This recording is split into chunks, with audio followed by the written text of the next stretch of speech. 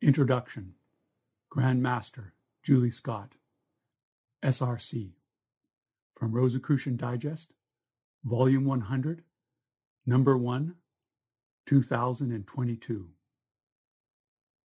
For over 100 years, the pages of this magazine have sought to inspire AMWARC members and non-members alike with art, science, mysticism, history, poetry, and more. Through it all, there has been a simple yet fundamental goal: learning. The desire to know more resides at the heart of Rosicrucianism. For the first issue of the 100th volume of the Rosicrucian Digest, we decided to look back on a century of learning and asked you to pick favorites from our archive. The first article chosen, The Passing of a Master, from Volume 6, Number 7, 1928, is a tribute by AMWARC founder H. Spencer Lewis to a master of the mystic arts, Helios. It concludes with words from Helios that seem to be written for mystics everywhere. Quote, "You can travel the path that leads to divine purity, divine truth, divine compassion, divine fortitude, divine wisdom, divine love, at one-ment with the Creator, Nirvana." End quote. The choice for the second decade of this Rosicrucian publication, the 1930s, is The Harmony of Nature, Its Vibratory Influence, by Soror Mary Ellis Robbins, published in Volume 12, Number 5, 1934.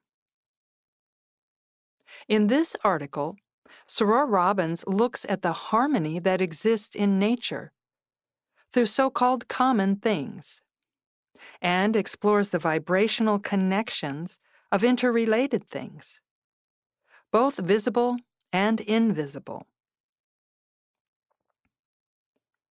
For Rosicrucians, meditation is a crucial undertaking, and we follow millennia of tradition in using sacred sounds in our practice.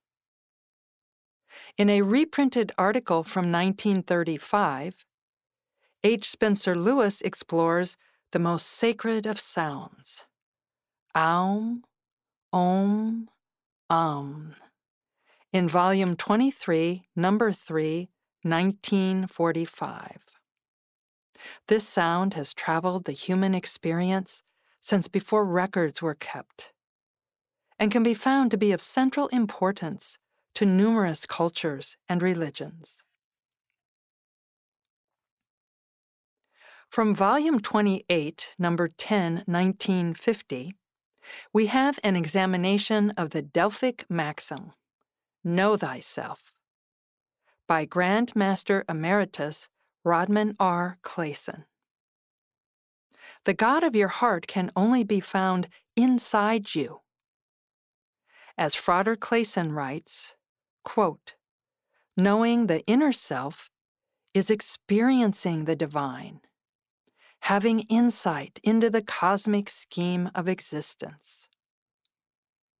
End quote. The words of H. Spencer Lewis again inspired our readers among the 1960s editions, probably due to a message of anti-materialism and generational change that resonates across the decades.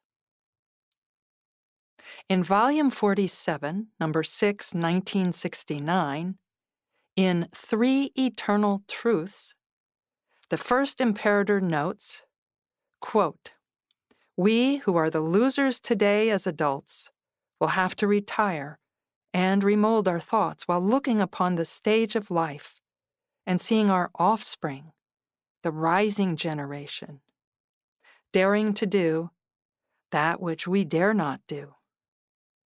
They have dared to find whether the material things of life really held the power that we had claimed for them. End quote. The celestial sanctum is some place that all Rosicrucians are encouraged to attune with.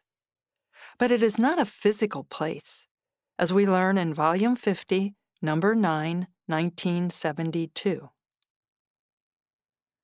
Quote, "The concept of the celestial sanctum was created by unselfish mystics who sought to help others by guiding them toward the source of all help and healing."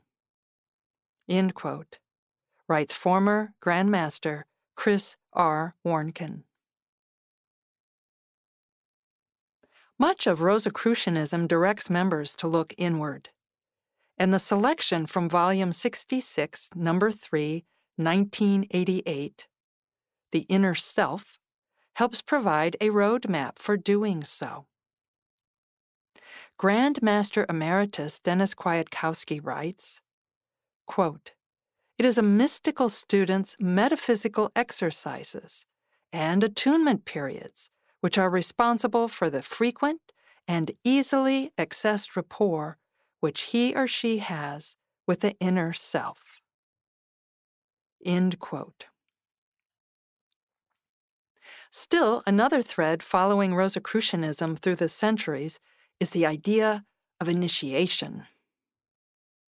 In Volume 76, Number 4, 1998, Living the Initiated Life, Soror Melanie Braun looks at what it means exactly to personally be part of the initiatic tradition, writing that initiations are, quote, "demonstrations of the soul's progress through life and evolution." End quote. People are drawn to the Rosicrucian order for a variety of reasons, and one frequent reason is to learn better how to forgive, which can be one of our greatest challenges. Longtime Rosicrucian and English Grand Lodge Vice President Lonnie C. Edwards, M.D., provides some answers in Volume 79, Number 2, 2001, in Forgiveness and the Indwelling Soul. Among several steps, Frater Edwards suggests we remember that, quote, "In truth, we are spiritual beings in the world on a human journey."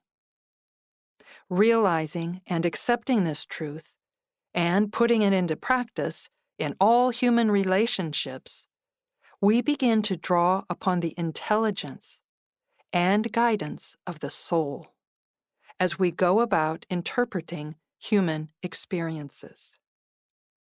End quote.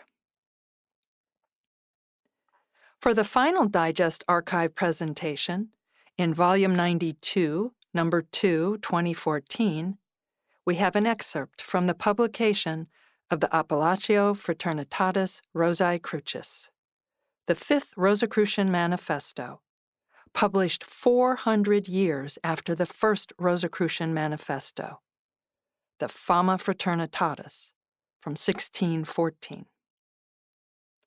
The Supreme Council of Amorc wrote in the introduction, quote, "We wish to send out an appeal for spirituality, humanism, and protecting the environment, which for us are the conditions for humanity to regenerate on all planes and find the happiness it desires." End quote. Like living beings, language evolves, and so has the Rosicrucian Digest's language across the years. You can notice by comparing the articles in the 100th volume with the original versions in our archives that we have updated some of the language, which is a reflection of that evolution. Among other changes, we now adopt the Chicago Manual of Style as our grammar guide, which we largely reflect in our edits. There are also many terms and styles that were once both common and ordinary in English at the beginning of the 20th century that are not now, and some of those are considered offensive. We try to pay particular attention to using inclusive terminology in our preparation of the special 100th volume.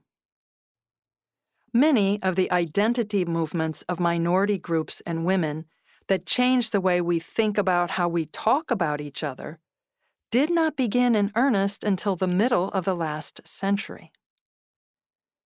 The Rosicrucian Digest, in its written history, largely follows the broader societal trend towards linguistic inclusiveness and is sometimes ahead of it. Some other notable, relatively recent linguistic changes include no longer using the name Jesus, which is from the Greek Isus, from the Aramaic Yeshua, a later form of the Hebrew Yahshua. Yeshua was probably his name in his lifetime. In order to be the most accurate, this is the standard we have chosen for our publications. We also use the divine or divinity to replace the gender-biased term God, and refer to the universal intelligence as it instead of he. One exception is that we continue to use the traditional phrase, God of my heart. Thank you for joining us on this journey. We look forward to another 100 years of Rosicrucians learning together. If it is the will of the cosmic, so mote it be.